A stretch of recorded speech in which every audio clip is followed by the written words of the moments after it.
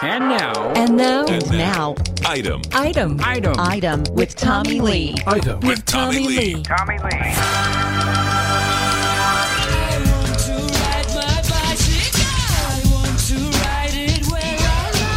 I'm Tommy Lee, and this is the Item Podcast. It's my random record button for whatever's in my head at any given time, and today I celebrate the arrival of the film Bohemian Rhapsody in theaters today. Tie your top 5 down. It's a best of Queen, item number 120. We classic rock fans have been salivating at the trailers and the commercials for what feels like 2 years now, waiting for the film that salutes the famous London Quartet, who bent and molded the 70s and 80s into whatever shape amused them best at any given time. Now, understand this about this list and its source from the start. I, personally, firmly believe that if you only go by the rubric of vocal talent, that Freddie Mercury is the greatest frontman who ever grasped the microphone and walked a stage. Now, yes, you can make arguments about David Lee Roth or Roger Daltrey or Robert Plant or Bono or Steven Tyler or the likes of Dave Grohl and Mick Jagger.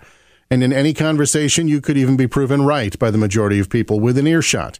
Each of them has a shot at the title of greatest frontman in rock. Yes, I will admit that. Maybe even Kurt Cobain, Eddie Vedder. But none of these guys could hold a candle to the tone that came out of Freddie Mercury. He was the greatest pure singer in classic rock history, and that is a hill that I am prepared to die on. Now, as I've just finished detailing on this podcast, I've been in radio for 30 years, but my relationship with Queen goes back almost a decade before that. My parents gave me my first record player when I was around 7 or 8 years old. My first rock records came soon thereafter, and they were by the band Kiss. But when I saw Crazy Little Thing Called Love on Night Flight, which is what we had before MTV, and then I heard the song on the radio, I looked forward to getting the new Queen album that it was going to be on. And that album came out shortly after I turned 10. But I'm getting ahead of myself. Bottom line, when I sit down to write up a list of my top 5 favorite albums by the band Queen, I know of what I speak. I come at it from a position of love, respect, and awe. And in anticipation of the movie and the making of this humble little podcast, I spent a couple of weeks listening back to their entire catalog. And so now I present my top 5 picks, album-wise, from the mighty Queen. The list starts with an honorary mention because I can cheat if I want to, and I'm gonna. It's the soundtrack to Flash Gordon. Yes, I know it wasn't a Queen LP in the purest sense, and it only really had 2 songs that people really remember. 3 if you happen to remember the multi-layered wedding march. But the Flash album is a personal favorite thanks to the first and last songs on it, Flash's theme and The Hero. These were fun songs to have attached to a very weird, much-loved movie when I was a kid. And the writing that they did for the movie's score was more than solid. So there it is. You know what? Here's the second honorable mention. The last Queen album, 1995's Made in Heaven. Not a very popular one, but it was cobbled together by the band a few years after Freddie's untimely death, using vocal tracks that he'd left behind.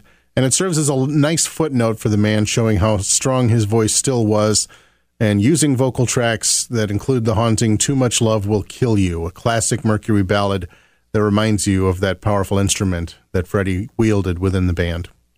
All right, now the real list. Number 5 is the eponymous first Queen album from 1973. You probably know Keep Yourself Alive, and you might even know the original sketch of 7 Seas of Rye, but you owe it to yourself to get to know the song I just played a little bit of, Great King Rat, as well as the song Liar. When I do these lists, I tend to just stick to the studio albums, but I'm making an exception with number 4, the epic Live at Wembley 86. Many fans argue that Live Killers is better, and they might be right, but this set is a perfect snapshot of why the band was one of the more brilliant live acts of the day, and it catches them at their height. And it has sort of the mix of hits and deep cuts that makes their live persona more accessible to casual fans while still satisfying the diehards. Number 3, probably an unusual choice among fans, but I'm standing by it. It's Innuendo, the last album Freddie Mercury made with the band before he passed away. And here's why. When the band recorded the album, Freddie was already very ill with complications from AIDS, and in the music video for These Are the Days of Our Lives, he looks really gaunt and frail. But his voice is still a locomotive, powering through the entire album, and rising to even loftier heights than you would have thought even remotely possible. In the title track, when he belts out "Till the End of Time" again at the end, man, I still get goosebumps up and down my arms 27 years later. And by the way, the guest flamenco guitar solo by Steve Howe of Yes makes the song a hidden gem that you probably aren't really that aware of. I'm Going Slightly Mad is a personal favorite. Even Headlong's a cool song. That's one of those cuts that nipped at the charts for a very brief time. It's a neat little pressure cooker. These Are the Days of Our Lives is another one of those classic Mercury ballad vocals, and the other tracks are all strong enough to make an argument that the band did go out on a great high note with Freddie after several less than popular outings in the 1980s. But the real rock star here, of course, is the song "The Show Must Go On." The song came out shortly before Freddie's death in the fall of '91, and it recharted again right away after he died. The lines from the song's refrain, "My soul is painted like the wings of butterflies, fairy tales of yesterday, grow but never die. I can fly, my friends," can still bring a tear to the eye when you think about Mr. Mercury. Besides, the braying jackasses over at Rolling Stone magazine all hated this album, so you know it has to be good. My number 2 choice is the album that almost everyone puts at the top spot among Queen albums. It's the first of 2 that the band put out that they named after old Marx Brothers movies. It's, of course, Night at the Opera. It's the album that made Queen huge, the one that gave us Bohemian Rhapsody and You're My Best Friend and the awesome dig at their former manager, Death on Two Legs. Many fans lament that the LP was bogged down a bit by Mercury's weird old-timey cuts, Lazing on a Sunday Afternoon and Seaside Resort, and maybe even May's Good Company. But it's hard not to love stuff like I'm in Love with My Car, the Roger Taylor ode to Roger Taylor's sports car. My personal favorite on the album, Brian May's short little space epic, 39. I love the music, I love the lyrics, I love the performance, I love all of it. It's the song that inspired me to write one of my short stories, 10 years after. Although, ironically, I stole the title of that story from Led Zeppelin. But anyway. So number 1, for purely personal reasons, has to be The Game. I loved Kiss when I was a kid, I mentioned that, but Queen's The Game was a game changer. I wanted it originally for the rockabilly song Crazy Little Thing Called Love, which was almost a year old by the time the album hit in the early summer of 1980. But the rest of the cuts sold me on Queen forever. Another One Bites the Dust, Save Me, Sail Away Sweet Sister, even Dragon Attack, and the title track-ish Play the Game, and on and on and on. When I think about where my love of real rock music began, I don't just default to the Kiss LPs or the Beatles 45s my parents let me abscond with, or the soundtrack to the movie Tommy that my dad gave me back in the day. Nope. I think of the silver gray album cover with the photo of Queen on it, making the band look like total badasses in their leather jackets.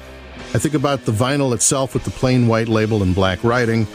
And I remember taking the belt off my bathrobe, tying it around either end of my toy M16 machine gun, and using it as an air guitar while I jumped up and down on the bed. I was 10. But in those moments, I was John Deacon. I was Brian May.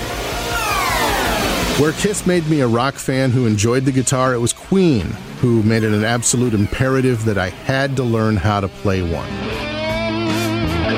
And it all began with the album The Game. Is it their best album? Probably not. But in my heart, it's always their greatest contribution to my specific individual love of music. This has been the Item Podcast, written and produced by me, Tommy Lee. It comes out now and then, whether it needs to or not, here at Audio Boom and wherever you just found it. Item doesn't follow much of a regular schedule, so if you want to hear it, subscribe to it. It does keep being different things, so hopefully you're still finding it interesting or at least entertaining. Yes, let me entertain you. Please drop me a rating and a comment somewhere, and if you spread the word, I'll appreciate it. And as usual, thanks for listening. The Item is part of the Opt-in On Demand family of podcasts. Inside my heart is breaking, my makeup may be flaking, but my smile still stays on. This has been Item with Tommy Lee.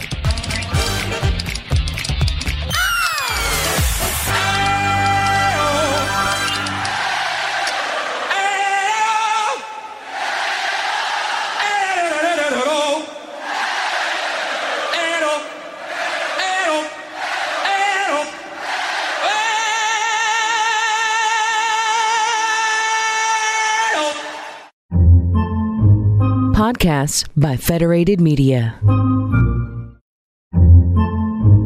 Podcasts by Federated Media.